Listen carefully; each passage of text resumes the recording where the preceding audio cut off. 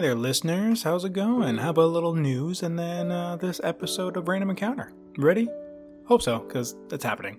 So first up is Tina Ola's latest entry in Crowdfunding Chronicles. This time she is focusing on Chrono Sword, which looks absolutely mind-bogglingly awesome. I don't know, it's gorgeous looking. Chrono Trigger means Dark Souls. That just sounds cool. So go check it out, see if it's something you want to support. We also have in the features department a new kind of feature, the RPG Fan Chapters, where we cover a novel. This one was the Final Fantasy 15 sort of ending, retcon, whatever, I don't know, additional story, The Dawn of the Future, that Peter Triesenberg looked at and read. And overall, it's, weird that we didn't get this DLC, but at least it's out there in some way, and it's, the review's mixed on it, but it was a good read as far as I know, so check out the article and see if it's a book you want to dive into.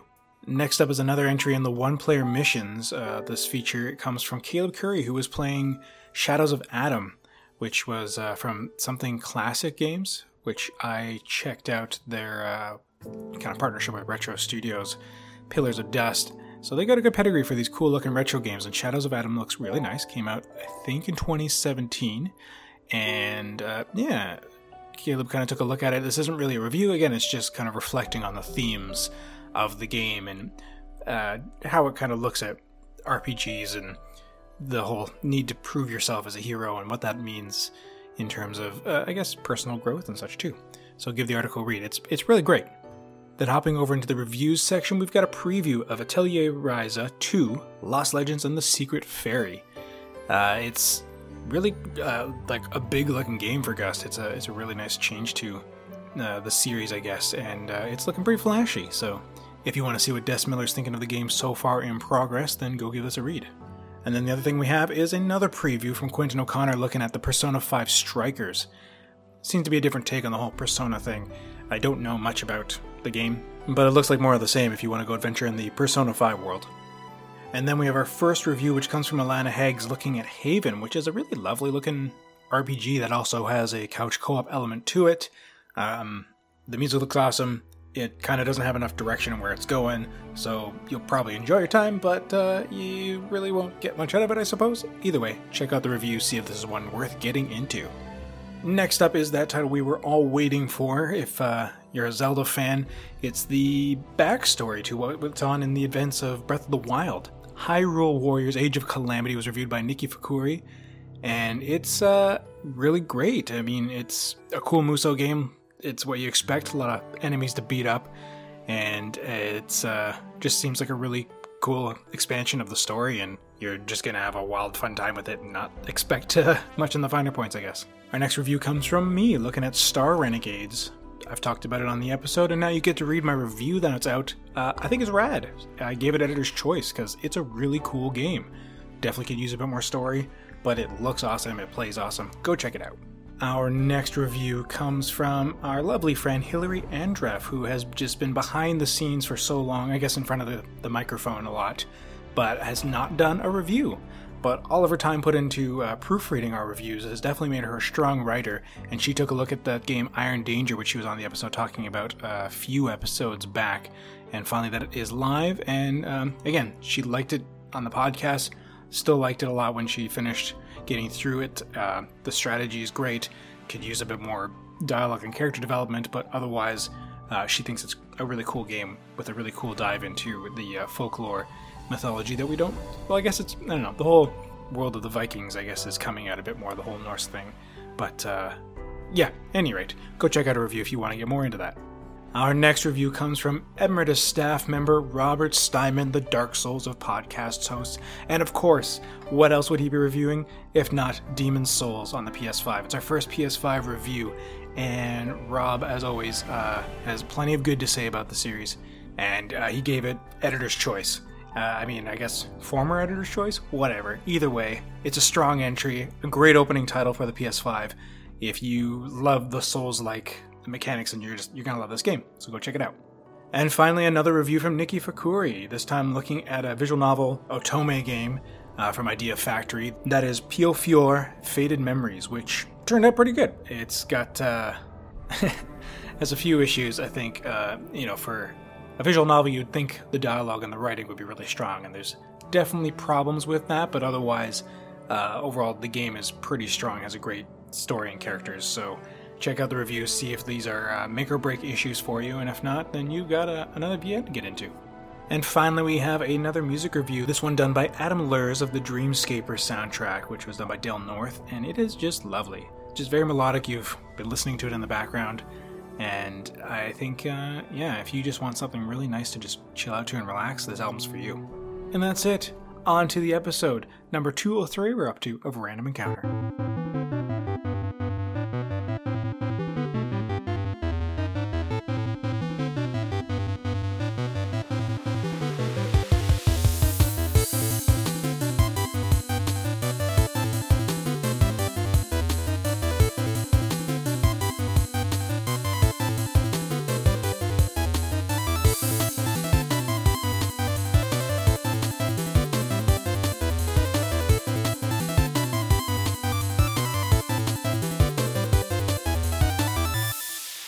Hello, fans of the RPGs. How you doing?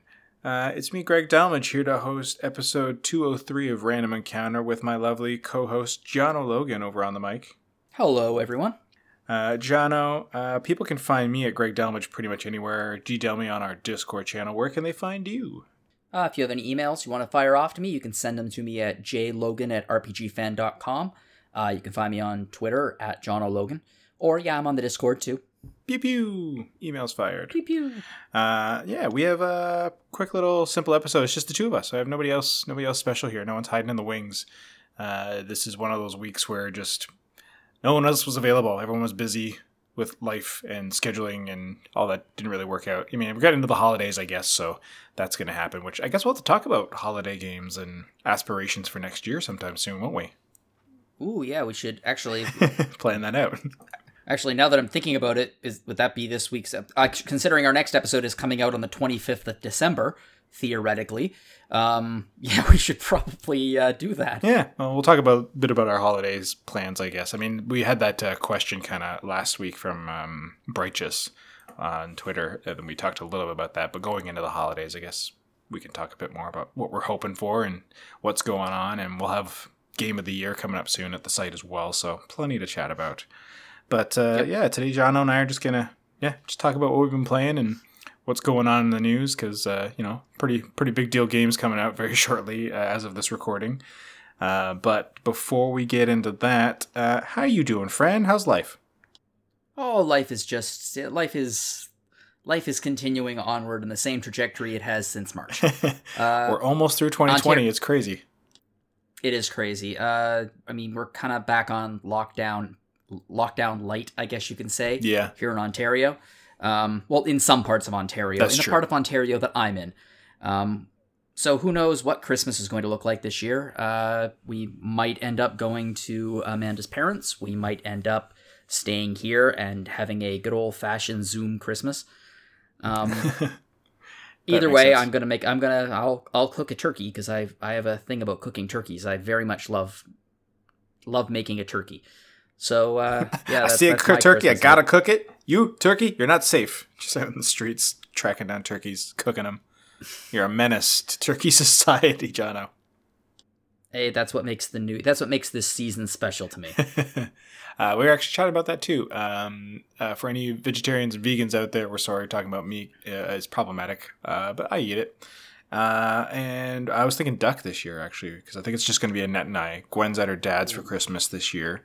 And we extended the offer since he's basically part of our bubble in our household, because in Vancouver, we're still in a very much more tight restrictions in so many weird ways, because it's one of those strange things of trying to keep things closed but trying to keep things open, and it's just kind of confusing, the choices that have been made. I mean, everybody... Go ahead. There is no national plan here. The States, it's basically DIY quarantine. Kind of, yeah. And it's not like, they do their best to enforce it. You can get fined and everything. So that's, real threats are there, but it's hard to police, I'm sure. I don't envy any of the decision makers, but everyone knows the meme with the guy sweating over the two different buttons to hit. And they kind of did that with Dr. Bonnie Henry, our advisor here in BC, with just the whole, one option is keep everything open, keep everything closed, and then there's a third button of try and do a weird confusing combination of the two, and that's what she hits. So we're because it's just like people can still eat at my restaurant, which I have managed to not work at for like a month because I don't want to be there. And but people can still go and eat in restaurants, but they can't have friends over. And people can still go to movie theaters, but they can't go see live theater, or live theater isn't allowed to like. I don't even think a live theater is allowed to perform together to even do like a video show. I don't know. It's a weird. It's just things like that. That's like, again, I don't envy the choices they have to make, but they're. I think you had said last episode, or was I talking to somebody else? I think it was you that said on the last episode that after the end of all this, there's going to be a what went right, what went wrong kind of discussion after it all is said and done. Oh, yeah. But at any rate, it's crazy to think that we've been in this since March. We all kind of hoped it would be done in the fall, and it's not. And trying to figure out how things are going to work through the holidays is going to be weird, but let's just hope that everyone's responsible and we can wrap this thing up as soon as, the vaccines safely start rolling out and everything, which, again, won't be hitting the general public until like this time next year. But, if we do our part, hopefully we'll be doing good. So stay at home, play video games. That's what we're here to talk about. Stay at home, playing video games. Yeah, and there's other things you can do, too, if you want to keep healthy. Go out and get a flu shot. That's a good one. That's fair, yeah. Actually, flu shots are funny. I learned something very important a couple of days ago. Amanda kind of came out of work and she was like, "Jono, the shoppers near us, they have flu shots. We should get our flu shots now before they sell out." And I was like, "Oh, okay." So we went online and we signed up for like the pre-registration thing for flu shots, just so we could show them our little barcode and we could just get right in. And we show up at Shoppers. It's like a 10-minute drive away from us. And by the time we get there, there's only one flu shot left. But there is also the nasal spray flu shot. I guess vaccine. It's it goes up your nose. I didn't even know that was a thing. So I have a long-standing, I think I mentioned on the show before, I have a long-standing fear of needles and shots. So I was like, this is amazing. Amanda can get the flu shot. I'll get the nasal one, which I've never gotten before, and everything will be great. So they're like, okay, you have to wait 45 minutes. So we leave for a bit, come back. Amanda gets the flu shot. Pharmacist sits me down and is about to give me the nasal one, and she says, "Just want to ask you just one or two questions. So you've done this before?" I said, "Nope, never did it before." She says, "Oh, okay. You have asthma?" And I'm like, "Yep." And she says, "You can't have this." Oh no! Say, "Why?" After all that, I'm like, "Why not?" And she says, "Well, it can cause wheezing. For anyone who has asthma, it can cause wheezing. So yeah, I didn't get a flu shot. My partner got a flu shot. So I'm depending on herd immunity, or at least until at least until they're available again." Yeah.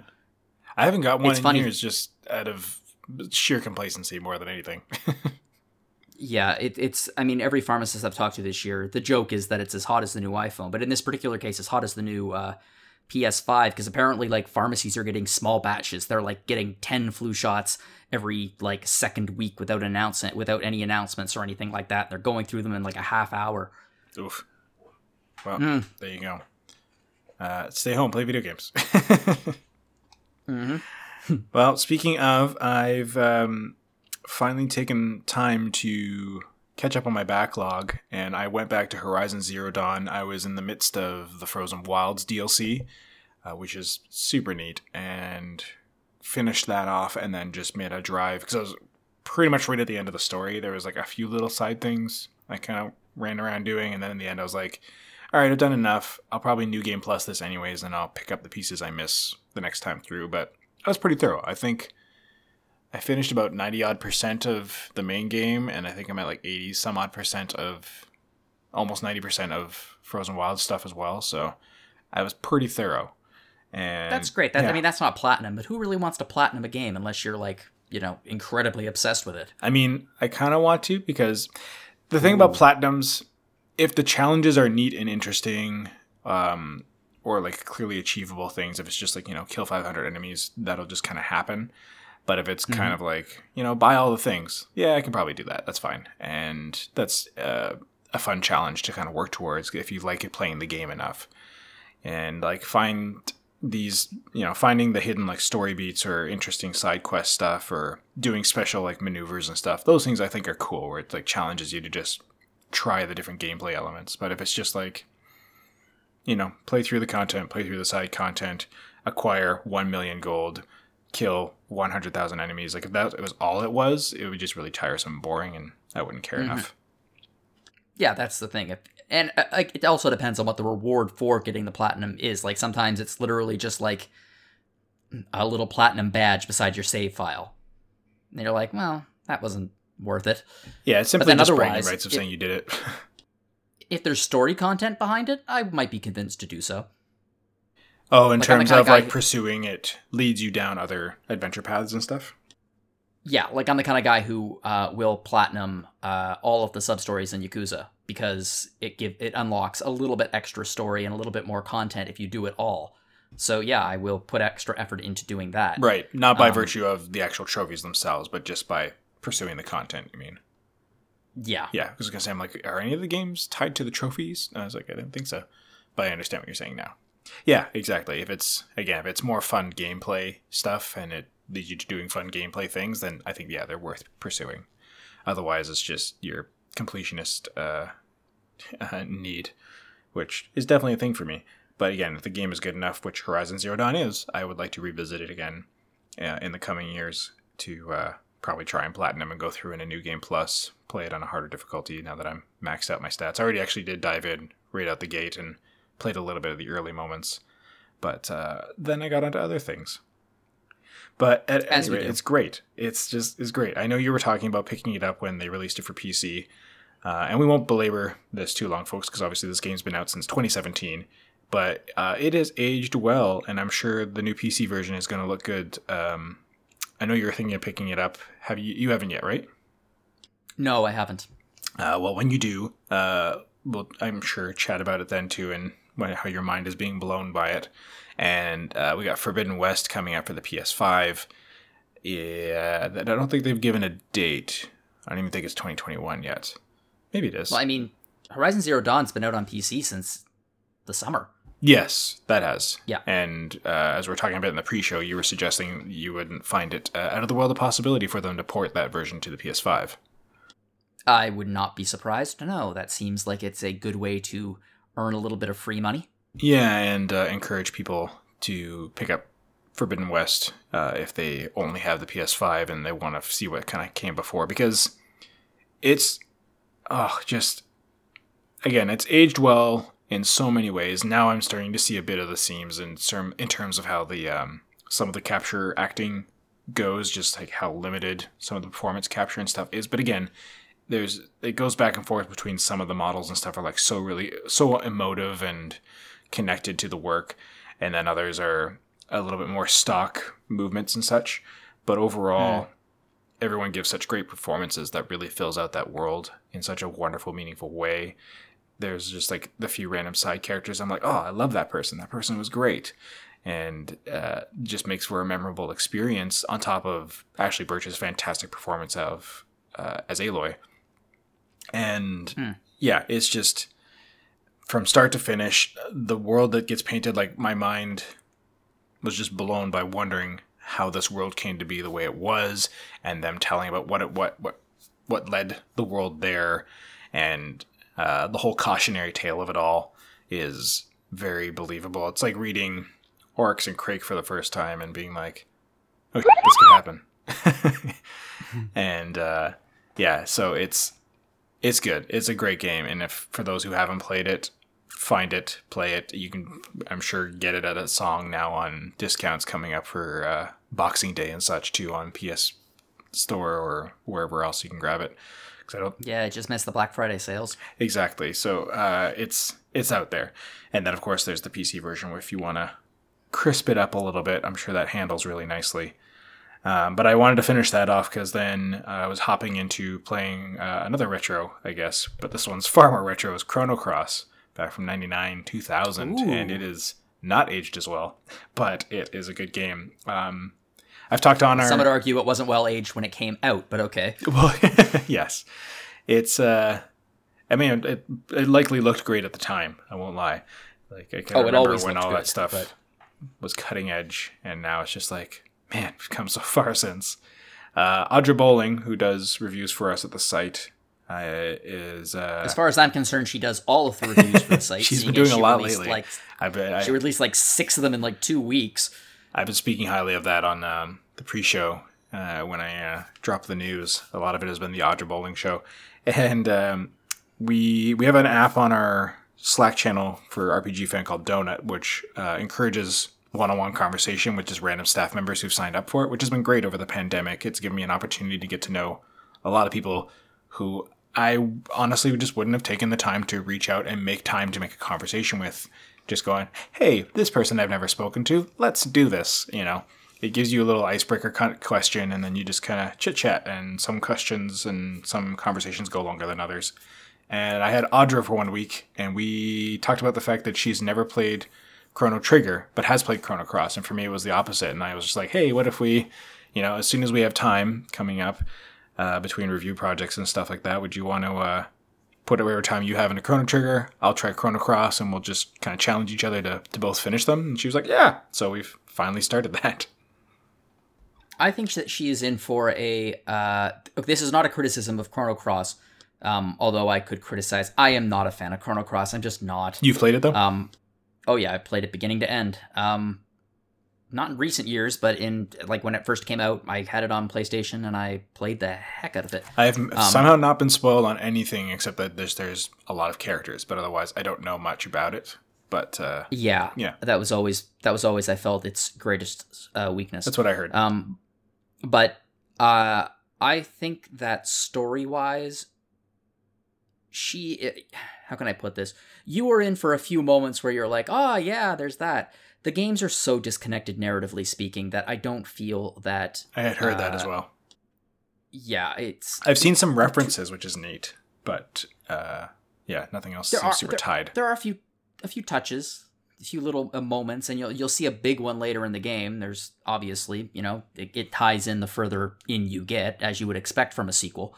But I think that she's in for a better story experience because nothing beats Chrono Trigger. No, I was gonna say I feel like she won she drew the better stick in this draw, and is gonna get a better experience over what I have, which is fine. I have trouble imagining ways you could... There are always ways you can improve on older games, but some games are just like fully formed. I guess you could say, like the idea of changing things in them makes it a little bit... I don't know, like, for example, let's take Final Fantasy VII and the remake. I think, obviously, based on the graphic style and the content and everything, Final Fantasy VII had a lot of areas where you could expand it and grow it into the remake, and it worked very well, obviously. People really like it. But with Chrono Trigger, I have trouble thinking about, like, if they took Chrono Trigger and decided to do a full-out remake of it, I don't think they could really improve on a lot of it. They could deepen a few moments, maybe. Yeah, they could, just deeper performances.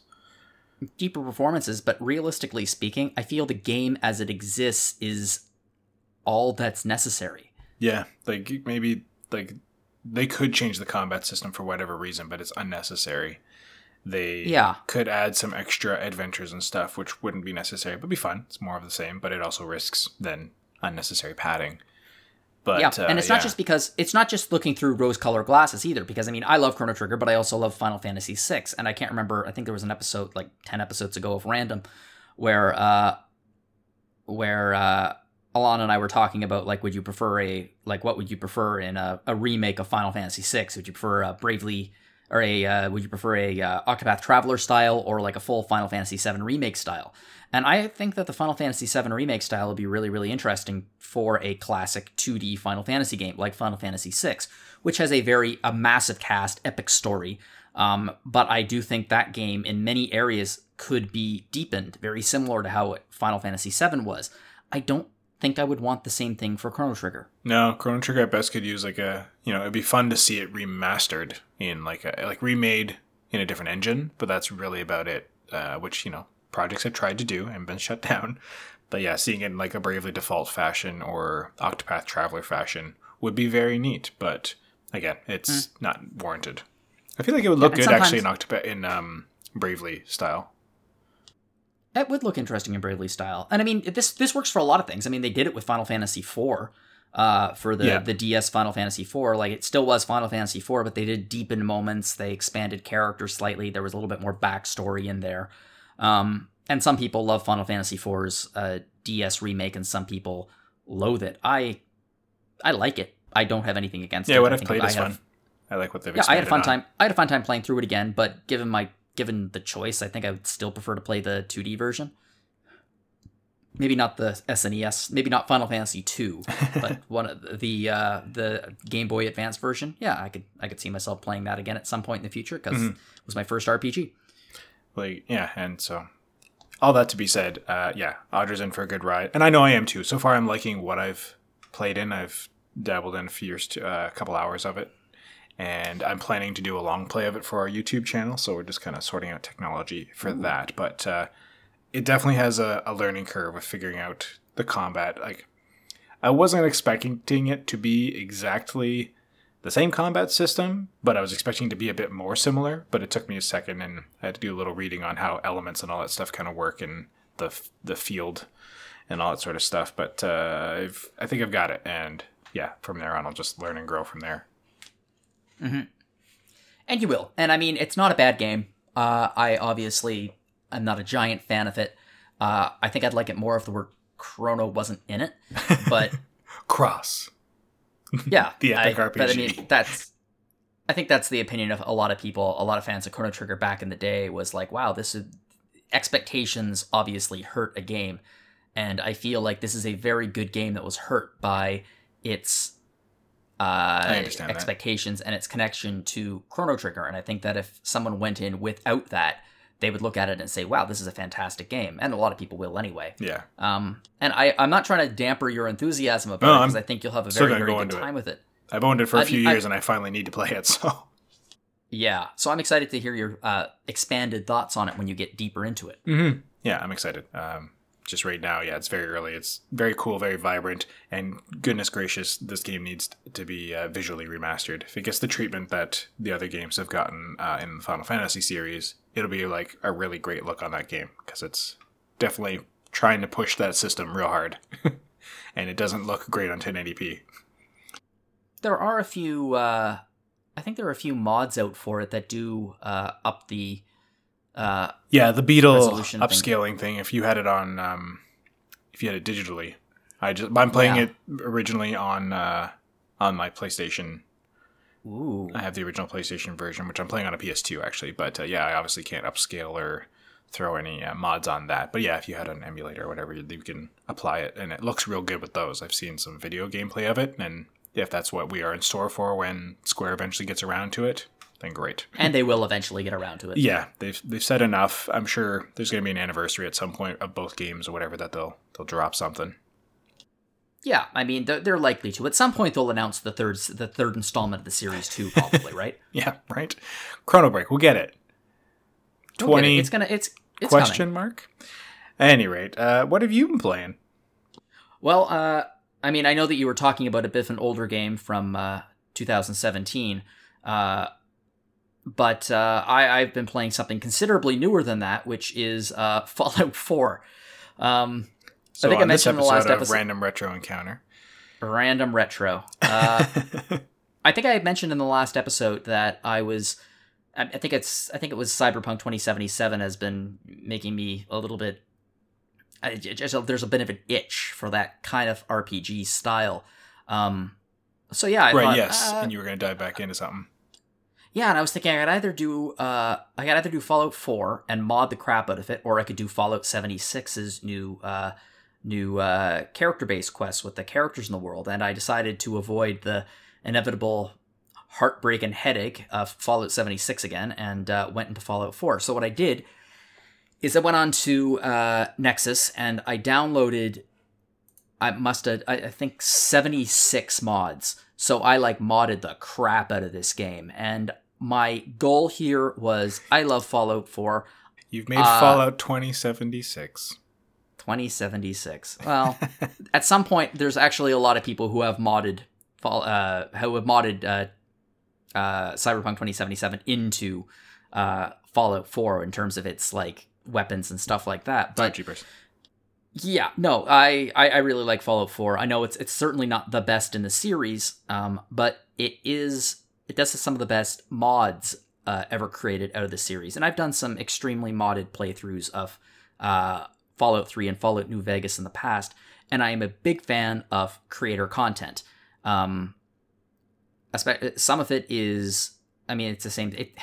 Creator content is kind of like the fan fiction of video games. Some of it is exceptional quality that could easily equal the source material, and others is just hot garbage that you do not want to install on your system. So I avoided the hot garbage, and I installed some of the most popular ones, including a lot of fixes, a lot of things to fix up some of Bethesda's, some of the shortcomings of the game. So I'm not going to list every mod that I install, but I'll highlight a few of them that are just like, if anyone out there likes Fallout 4, likes Fallout 4, and they're thinking, oh boy, I wouldn't mind playing Fallout 4 again with some of these mods. If you're looking to actually like play through it, there are a lot of little mods that just make it much easier, like easy hacking and easy lockpicking, which just eliminate that hacking and lockpicking minigames. So if you can hack a terminal, if you have the appropriate level, you can just hack the terminal. You don't need to play this stupid minigame where you're trying to figure out how many letters. Yeah, or I like that game. It's a really cool minigame, but like, yeah, there's times where you're just like, I just don't want to put the time into this when I know I can just do it. Yeah, and I do find it funny that the lockpicking and the hacking minigames are the exact same ones that were in Fallout 3. Like, there's no change. And if Fallout 5 comes out, I have an odd feeling that they're going to show up there again in the exact same way. So yeah, there were little things like that. There was a great mod which it just makes the words on terminals appear faster. So you don't have to sit there and just like wait for it. Just goes and it's there. It like improved maps with visible roads, so you can see where you're going on your maps. Let's see what else. See-through scopes improves the scopes of the game, so there's no blackness around it. It looks like you're seeing through a scope. And a few other ones along those lines. And then I downloaded some texture packs because I didn't want the game to look like Fallout 4 as it did back then. I wanted it to look a little bit better. The problem with that is Fallout 4 is not a good-looking game. Really? It is just not. I remember when it first came out, I thought it looked dated back then. It still looks dated. Were they still using the same like engine? The same engine as like Oblivion and Fallout 3? They're still using the same engine for Fallout 76. Well, I guess it would have been, or would they have upgraded at least to like whatever Skyrim was? Because Skyrim was a bit different. It has not been updated. It was first used in Elder Scrolls V Skyrim, then it was used in 4, then it was used in 76, but it's still... It's the same kind of bones as what was in the 3 and Oblivion as well. As I understand it, yeah, but the game just does not look good. It just doesn't. It doesn't matter if you update the textures or not. Then, if you update the textures, then it's just like some parts of the game look slightly better. Kind of like playing the Final Fantasy IX remake. A little bit, yeah. But like draw distance is terrible. There's still... I was curious because I was playing it and I was like, there's a lot of popping going on. And like those buildings over there literally just look like boxes. They just look like basic shapes with not even textures on them. And I was thinking, well, maybe it was because of the mods I installed. So I, just turned it off all the mods, went into the game, looked at it, and was like, nope, it's just Fallout 4.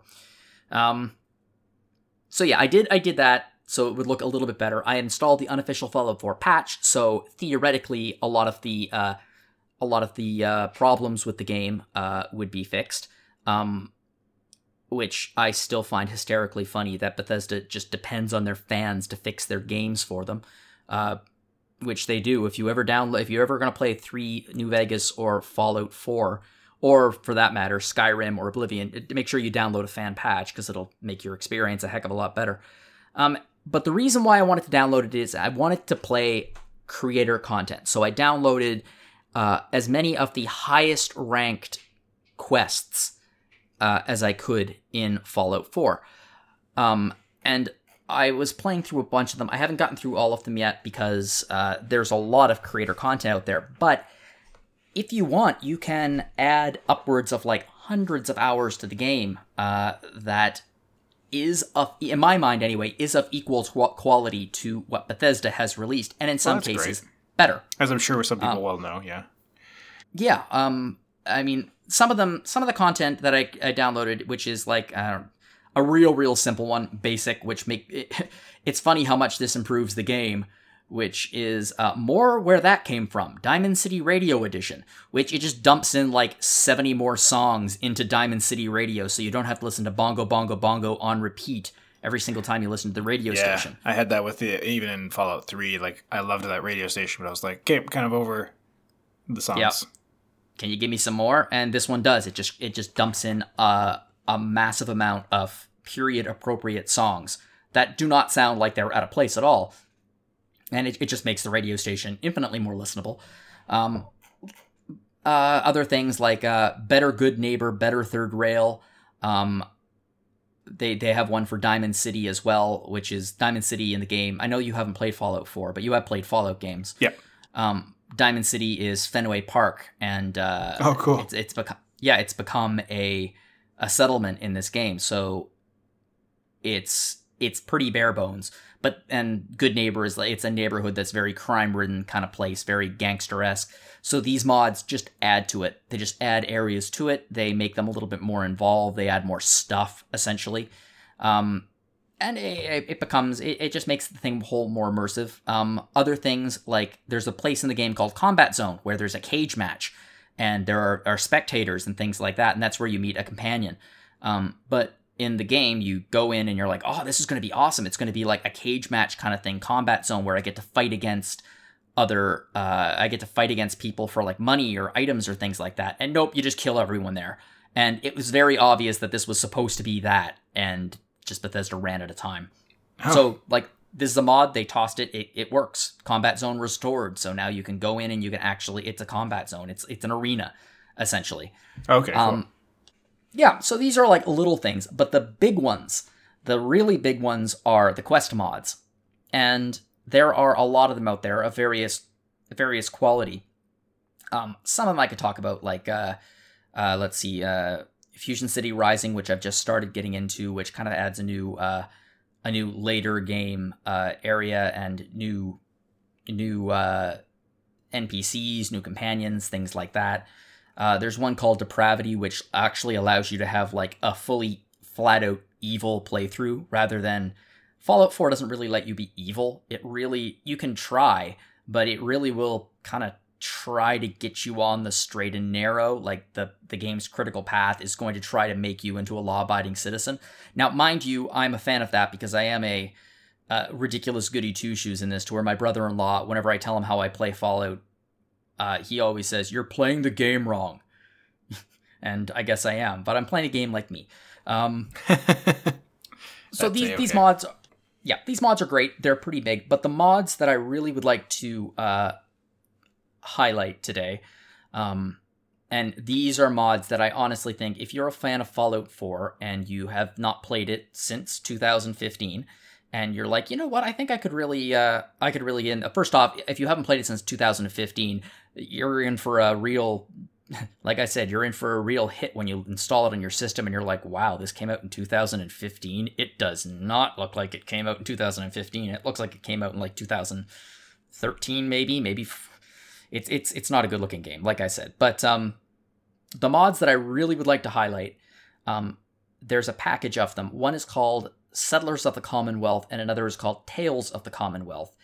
And they are essentially, they're not really quest mods, but they just add a massive amount of content into the game, where it is just random settlers will show up at your various settlements, and you can talk to them, and they will have little quests to get them to join you. Brand new locations spread throughout the Commonwealth that are so well integrated into the game that there are times where I will come upon something, and even though mentally I'm like, okay, this is modded, I know it's modded, there's a little voice in the back of my head that will say, is this Bethesda or is this fan-created content? Because it's so close in terms of the quality of the voice acting, quality of some of these little quests, just random NPC encounters. And it does one of my favorite things, which is it adds a whole bunch of new locations throughout the Commonwealth.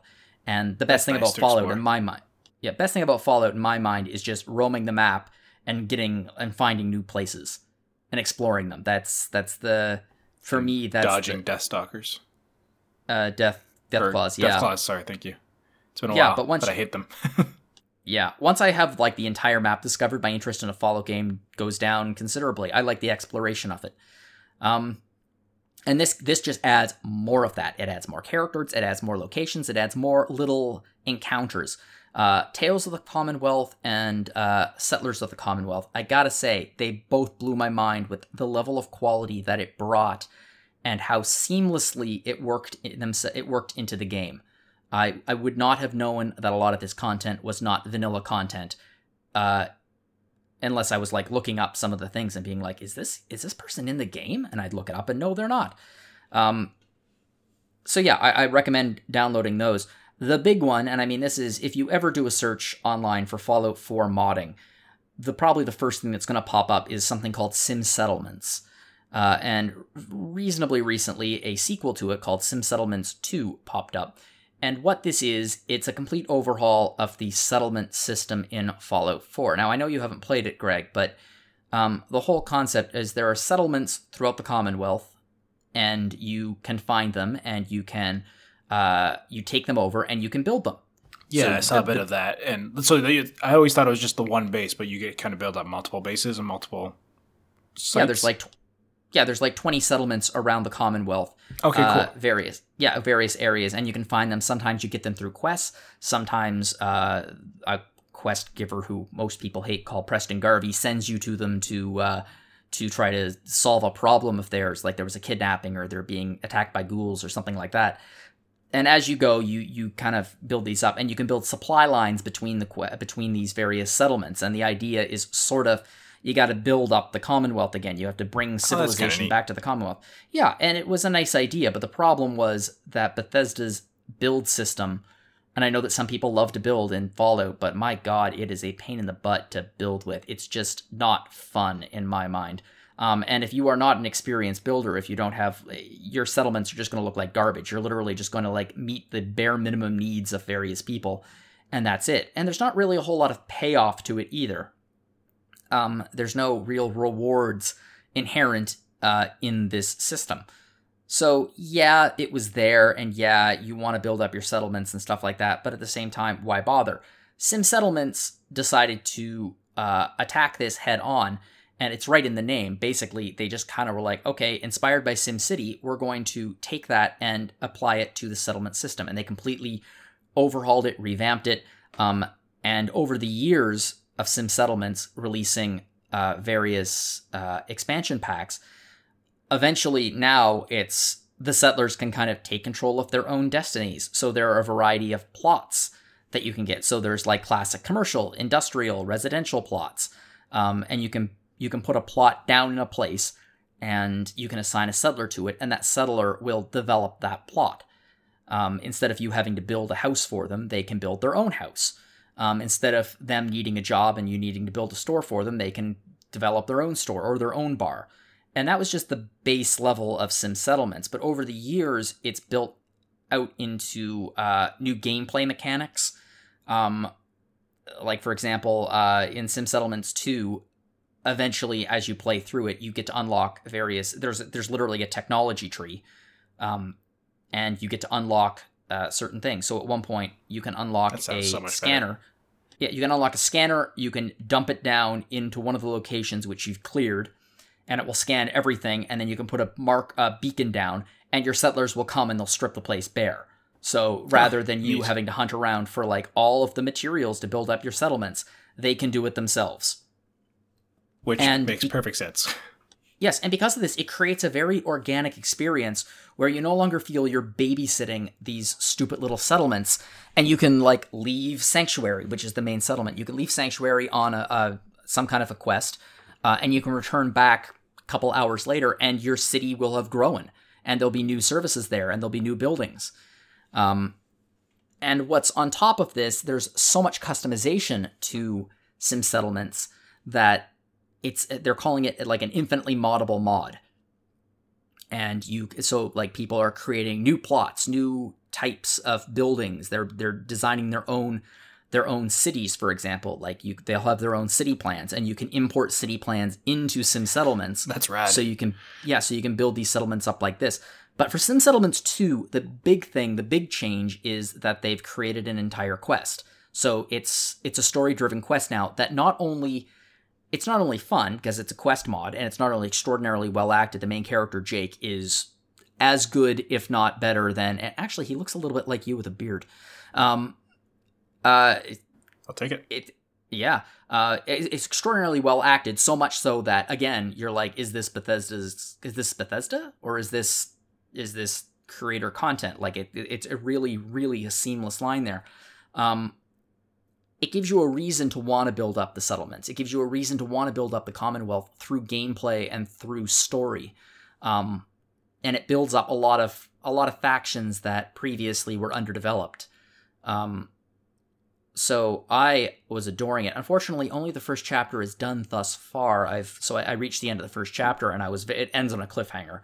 And it ends on a cliffhanger that's so good that I'm not going to delete my I'm probably going to stop playing Fallout 4 in a couple of days, because I want to play through a few more of these quest mods, but I'm pretty much done. But at some point, as soon as the second chapter is done, I want to come back to it, and I want to keep playing, because it ended on a really good cliffhanger. It makes Fallout 4 worth revisiting. Mods make Fallout 4 worth revisiting. Mods make Bethesda games worth revisiting. The amount of replayability of a Bethesda game is somewhat limited based on, like Fallout 4, for example. There's the biggest headache of Fallout 4 and starting a new playthrough is there's this massive prologue where it's at the beginning of the game starts before the bombs dropped, and you're playing this character, and you have your wife or your husband and your son, and you run towards the vault to hide, and you get frozen for a couple hundred years, and you come out and you have to find your son. So it takes a while to get into the game. But there is a mod out there that is called, let me scroll down to it. Or did I uninstall it? Start Me Up. And it will literally trigger as soon as the game starts up and you pick your appearance, which is it'll say, this is a dream, I want to wake up. Or this is a memory, I want to forget this. Or you can either skip the prologue, or you can strip out your character entirely and just role play as a random person in the Commonwealth. So you'll wake up as a trader, for example, inside a shack somewhere on the world map with randomized gear, and you can pick up the game from there, playing through as this character. So it really does open up role-playing options that the storyline of Fallout 4 restricts just by its very nature. And I'm a big fan of it. That's pretty dope. Yeah, it is pretty dope. So the game, I think the game is exceptionally well done. Another thing that it does have in common, unfortunately, with actual Bethesda games is the level of bugginess. I mean, I've not researched a ton about mods, but I've always thought one of the reasons why Fallout games are so infinitely moddable is because they're so infinitely broken. So I think there's a lot of ways in to crack the game open and do what you want with it. But I would be playing through Sim Settlements, for example, and the game would crash to desktop, and I would be sitting there thinking, was that Bethesda or was that Sim Settlements 2? So yeah. In that way, it is difficult to tell the difference between creator content and Bethesda actual content. But they're keeping it true to the experience either way. It's a very true to the experience thing. If it's not a Fallout game, if in the middle of a very important quest, all of a sudden you're just greeted with randomly your desktop. Well, for those of you who want to hear a lot more about Fallout 4 Vanilla, you can go back to back episodes of Random Encounter. Episode 101, they went into depth on it, 'cause I think Rob played it a lot, and I forget. I feel like he's the same as you, where there's things he wanted to like more than he did, and things that didn't work out as well. And at any rate, you can go listen to backlog episodes and go see the thoughts if you want to hear a bit more about that one. Rob Steinman was the review. Did the review on it, that's right. Yeah, and he gave it an 85, yeah, which is exactly what I would have given it. Yeah, there you go. Well, this all kind of, again, stemmed from your cravings around the hype for the news of Cyberpunk 2077, and we've started getting our first reviews for it, and they're kind of all over the map, as you've been saying. I've read a couple myself. Some are a bit more opinion PC that focus on a lot of the more problematic elements of the game and what's discussed in the game, less so the game itself. Whereas I was checking out another review that, was much more focused on just the game itself and how it could have pushed things further with the cyberpunk world and such like that. I think that was from The Verge. But yeah, it's... we talked a bit on the pre-show how it was kind of like a lose-lose in so many ways with this game because of the amount of hype that's been building since 2012. Like, it was definitely... I think in so many ways it can be a success and probably is, but obviously... player expectation has kind of doomed so many aspects for them. Yeah, it is a lose-lose in a lot of ways, and I don't think that CD Projekt Red has helped themselves particularly with the way they have handled this launch. I've been saying for a long time, I think I can't remember the exact wording, but there was an episode of Random Encounter earlier this year where I think I made a prediction where I was like, there is no way that this is going to happen. It was back in January. Wow. January of last year. I apparently called the Cyberpunk delay. And yeah, I personally, based on everything I've read about it, I think it probably should have been delayed to 2021. And yeah, why would you say that? Because apparently it's as buggy as a Bethesda game, and in Bethesda in its prime, it's as buggy as a Bethesda game. And there's a lot of people out there saying, well, of course it's buggy. You're not playing the full release yet. It's pre-release. It's not coming out until the 10th. Which, we probably will get a day one patch, no doubt. Well, yeah, but I've also read that it got an almost 50 gigabyte pre-day one patch. It's probably going to get another 50 gigabyte day one patch. And even if it does, it's a 150 plus hour game, and that's just scratching the surface. If you think that a day one patch is going to be able to fix every bug in a game that huge, even a quarter of the bugs in a game that huge, you're deluding yourself. Yeah. The game is going to be a buggy mess for at least a year. Probably until they finally get to the PlayStation 2, Xbox Series X releases. Even then, probably it'll still be a bit buggy, and I wouldn't be surprised if those two releases got delayed after that as well. But, if this is where they delivered the game after months and months and months of crunch, very publicly going back on their word, I don't know. And even still, I know that a lot of reviewers, we haven't gotten a code for the game yet. Chances are, if we don't get one, we'll buy one, because it is, regardless, it's the biggest RPG of 2020, most likely. So we are obviously going to be covering it. Yeah, we're sure it's covering it extensively. It's not a train wreck. We'll say that. Like, it's definitely doesn't seem like it's like the worst game you've ever played, but no, the game's been getting between an 80 to 8s and 9s pretty much across the board. Yeah, I think the lowest I've seen was a 7 out of 10, which is still a great game. And I feel like based on the reviews that I've seen, based on the bug reports that I've seen, the bugs are dragging the game down considerably. I think that it will be a better game when it is released on the PlayStation 5, Xbox Series X, because the bugs will be gone, or at least severely curtailed. Fairly managed, yeah. But until that point, like, it's looking a bit like a disaster. And like I said, we haven't gotten a code yet, but even IGN, Kotaku, like some of the big outlets, they're complaining they've only had the game for like 4 or 5 days. And unlike us, those sites are not like, we have to finish the game. That's our thing. RPG Fan finishes every game we review. But they don't necessarily need to. They just need to get into the game, deeply into the game, in order to, like, the meat and potatoes of it, yeah. Yeah. And like 4 or 5 days into a game this big, that's not a lot of time. That's nothing. So like they're reviewing these games under a massive time crunch as well. Yeah, they're definitely not getting that huge experience. They're getting through like 40 odd hours of it, which is still a lot of game, but I'm sure there's more to it, and figuring out how it all rounds out in the end is a big part of what kind of shapes the story review.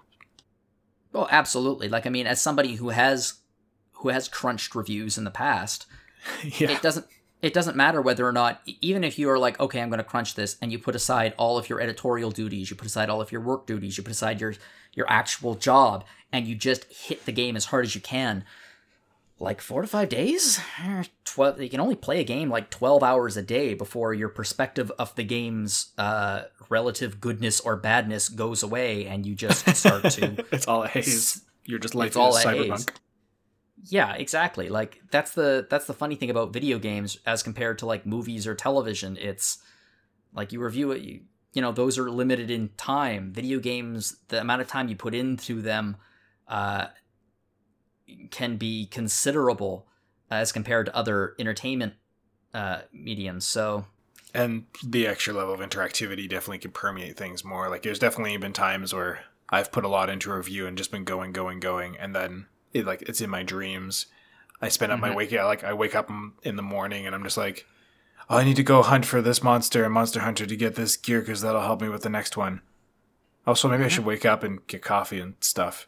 But like just those thoughts, like they're there the second you wake up. Like, how do I optimize for the next thing? Because I think the last game I really like ground into like that was Monster Hunter World Iceborne, and it permeates your existence if you're not careful. It does. Like I crunched Yakuza Like a Dragon, and then I ran headlong into a brick wall of being unable to use my save game, and that kind of thing happens. And it's super, super frustrating. So you started running around the city and jumping into garbage cans and... I just desperately needed to find, what was it? There was a meme. I can't remember exactly what it was, but it was like Kiryu at his age in Yakuza 1 was like, I found a small child and I will take care of her. And then Ichi was like, at the same age, being like, I found a half-eaten tuna salad under a car and I'm going to eat it. And it was like, oh, there's the difference between those two characters. So then, yeah, that begs the question. Did you run out through Toronto looking for a child or a tuna sandwich? Not without a mask, I sure as hell didn't. We're in lockdown. Half-eaten tuna sandwich. Probably has COVID. I have this odd feeling that 2020 is probably going to be skipped in many long-running game series in the future. I don't think there's going to be a Yakuza game set during 2020. Or we'll get an exact game that is just dealing with that. It is pretty funny, though, in Yakuza 7, whenever I would see like a bad guy wearing a mask, I'd be like, good on you, buddy. You know what's coming. You want to beat me up, but you don't want to give me the flu. Thanks. I appreciate it. So Cyberpunk 2077, where this is obviously neither one of us have played it. We've both seen footage and read about it and stuff like that. And there is a lot of controversy currently going into in the mix. I mean, I'm still going to pick it up myself. I'm looking forward to it. Although for me, it was never going to be a launch pickup for me in a lot of ways. And I probably will, like you, wait until it's on next-gen consoles if I dive into those. Or I'll wait to, get it when it's on PC because my computer can handle it, no doubt. It's a cool-looking game, and despite some of the more problematic elements of it, it's still going to be a fun game to play. And I think some fan reaction has been incredibly unreasonable from what I've seen. Which, we saw a lot of that hit Naughty Dog as well. Like, just folks, calm down. Just enjoy the games. It's not their fault.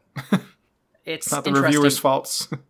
I find it interesting how publishers and developers can cultivate certain fan bases, and how in some ways they cater to them, in some ways they don't, in some ways they piss them off, in some ways they appease them. And what's been happening with CD Projekt Red, and specifically Cyberpunk 2077, has been sort of a train wreck in a lot of ways, with a lot of fans out there, and in other ways, like, again, we haven't played the game. The way they have been advertising, you can pick your genitals in character creation. Which, that's a choice. Good. I'm glad that they're giving more choices, and I do see the potential of how that could open up a lot of options in terms of representation for a lot of people. Yeah, and that's the great side of it. And I think that's what they're trying to go for, but it seems more of a, we're just doing the trendy thing. Yeah, and then also there are like really sexualized images of trans people throughout the game, apparently, which is like, okay, well, there's on the problematic side of the equation. So I don't know. Which again, I think they're trying to be trans positive, but I think they just went... They doubled down in the wrong direction, and they don't really know. Yeah, like it just feels like they lacked some guidance with handling those elements, and they just wanted to put it in to say, we did it, we listened, we wanted to appeal to you, and that's great. That's a step. It's a step in the right direction, but the step needs work. I think that the bottom line with Cyberpunk 2077, we won't know it for months and months and months. Until the bugs really get ironed out of this game and the controversy gets put in the rearview mirror and more people can really delve in and actually get through all of the content, I don't think... Like, people are saying this is no Witcher 3. Well, I mean, to be fair, neither was Witcher 3 when it first got released. We're looking at Witcher 3 through not even rose-colored glasses. We're looking at it as it exists now, not when it first got released, which is before all of the DLC and back when it was, in many ways, a buggy mess. You can't... A game this size, whether it be Witcher 3 or Cyberpunk 2077, is going to release with bugs. It just is. It's impossible to cover a world space that massive without missing a few things. And it takes a year or more of fixes and patches and things like that to make sure that the game is smooth and delivers the experience that you want. Which is unfortunate in this day and age. Which is very unfortunate at this day and age. That shouldn't be the climate, but it is. Yeah, and I think that's one of the reasons why I personally believe that Cyberpunk 2077 should have been delayed a few more months. It's not just, I mean, on a purely moral level, they shouldn't be crunching their employees, but on a purely like game quality level, if you're going to spend that many years building this epic game that's one of the largest games and largest game worlds ever made, you want to make it as good as possible. And I feel like because of COVID and a lot of other things, they have been denied that opportunity, but also because of their own behavior. And that's a real shame to me. Yeah. But we'll see. I haven't played it yet. You haven't played it yet. No. And when we do eventually play it, we might love it. Yeah. We'll, I'm looking forward to the discussion on that. I mean, there's a few games that have come out recently that I want to get into and get discussion on. Like, we got Age of Calamity, which looks really cool too, and I want to try that out. And it seems to be performing better than the initial demo did, so I'm excited to get into that. Nikki gave it a great review. She really enjoyed it. Mm-hmm. Yeah, it looks promising. And, I mean, I did just dabble into Sekuna of Rice and Ruin. I'm not going to get into it on this episode because I'm pretty early on. It's been out for about a month now, which shout out to Derek Heensbergen, former host. He localized on that, and so far I've gone about 4 hours into the game and pretty early in, and it's well written. It's a good game, so I want to talk more about that. Either way, there's some cool stuff that's coming out, like Cyberpunk, that I'm hopefully by the end of the year, when we get into our end best of the year roundup and such, we can have some bigger discussions about some of those games that you and I missed or have had time since pick up. But we're gonna, I guess, start finishing off this episode with an email we got from Ton back when I asked for them back in November. We just haven't had a chance to get to listener mail and stuff. We're trying to keep it to one at a time. We had a question last time. This time, Ton sent greetings to us. Just kind of, it was less of a question, more of a, hey, I like RPGs and that you got a podcast about it. And he wishes he had more time to play them, but obviously life gets in the way. But he was specifically alluding to the fact on 200 we talked about Final Fantasy IX and just saying how he loves the game but has never had the time to finally finish it. And now it's obviously hard. I was going to suggest a ton, but then he was also talking about playing it in Brazil. Since he's Brazilian, it's hard also to play it. He plays a bit through slower since English isn't his first language. Although this email he sent me would belie otherwise, because you seem to know English well, Ton, so don't judge yourself. It's a well-written email. Yeah, exactly. You say that the first time you played it, you didn't know anything about English, which means you were playing Final Fantasy IX for the gameplay, which is, I think, a great idea. It's a solid Final Fantasy game. But he says he got a copy on the Switch, which is great, and that should also help him be able to manage his time better these days. Mm-hmm. So that definitely lets you dive right into the meat and potatoes of the game much faster. And if you just level all your characters up, you could just rip through the story if that's all you're caring about at this point. But if it is more for the gameplay, then there's stuff there to help either way. And that being said, since you already have it on Switch, if you did want to get it in a different language, John, I think you looked up on Steam. There was is it a fan patch or was it an official patch for it? I think it's a fan patch. Yeah, so I mean, I'm a big advocate of fan translations, and obviously into English, but there are fan translations into other languages, and there have been some apparently very high quality translations into Portuguese. So I'm not going to provide the links because obviously that's a little bit, gray area sort of thing. Yeah, but they're there And if you want them. they're there if you want them. So if you type in, like, I don't know, Final Fantasy IX, Portuguese translation, fan translation, it should be a fairly easy thing if you ever bought the game on Steam to import a fan translation. So you could play the game in Portuguese. I'm assuming I really hope I'm not mistaken. I do believe it's Portuguese in Brazil, right? Yes. That sounds right. I think you're correct. I would but feel... I cannot recall 100%. Yeah, if not, I apologize profusely, but if you wanted to get the storyline in the same detail as native English speakers are enjoying it, I would bet that there's some pretty high quality Portuguese translations out there. You just need to find the right one, dump the file. Because they only file. have Spanish supported on the Switch version, which I'm sure there's enough crossover to parse together. But it's not the same as I understand now. Yeah, so Ton, if you look it up, you might be able to enhance your enjoyment of a game that you already adore with your entire body and soul, as you say. So who knows? You might be able to play it, or maybe you already have. I don't know. Yeah, that's fair too. Because that was back in November. So hopefully Ton's found time. If not, the holidays are coming up, and hopefully everybody can just sit down and get into something they want to play. I'm excited to get into more Sakuna, more Chrono Cross, and I actually went back and was dabbling with Monster Hunter a bit too, which we'll talk about in a future episode. Random aside, looking at the Switch site, because I was looking up the Nintendo site, looking up the language thing. The Mandalorian is in Fortnite. Gosh, that game. It's got its paws and everything. I'm impressed, but also it sickens me, but I'm impressed. Yeah, they just wrapped up their entire Marvel thing. Man. Their Marvel crossover. That is, and even then, like, I doubt it's even them having to do as much as the work. It's companies wanting the marketing. It's, that is a whole engine. Anyways, that's about it right now. We got the holidays coming up, so we'll talk more about, I'm sure, more things. But in other news, if you want to email us like Ton did, you can do that at podcast@rpgfan.com. I've also been getting emails for Retro Encounter. I will forward them off to Mike. But we are podcast@rpgfan.com. Retro Encounter is retro@rpgfan.com. And that was more specific to them. We have Retro Encounter is another podcast we have. We have Rhythm Encounter if you want to go listen to video game music from the RPG oeuvre.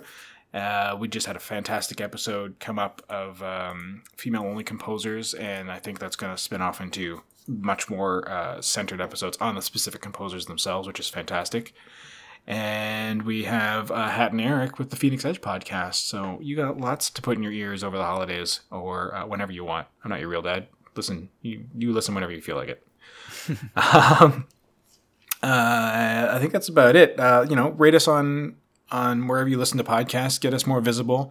Give us comments and feedback. We will take it because, the more people that get RPG fan content in their ears, I don't know if it makes your lives better. But for me, we're pretty cool people. I think it makes their lives better. I think the more RPG content they get in their ears, their eyes, any other orifice, it's all good.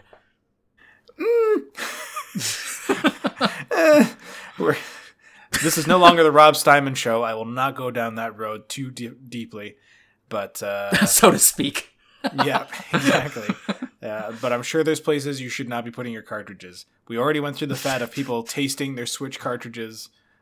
Let's just stop it there. For myself, for Jono, thanks for putting up with us there. If we haven't lost you yet, then we won't lose you ever, I guess. Thanks for being on, Jono. Have a wonderful holiday, folks. Talk to you all soon. Bye for now. Bye. Let's do the thing. Yeah, let's do this. If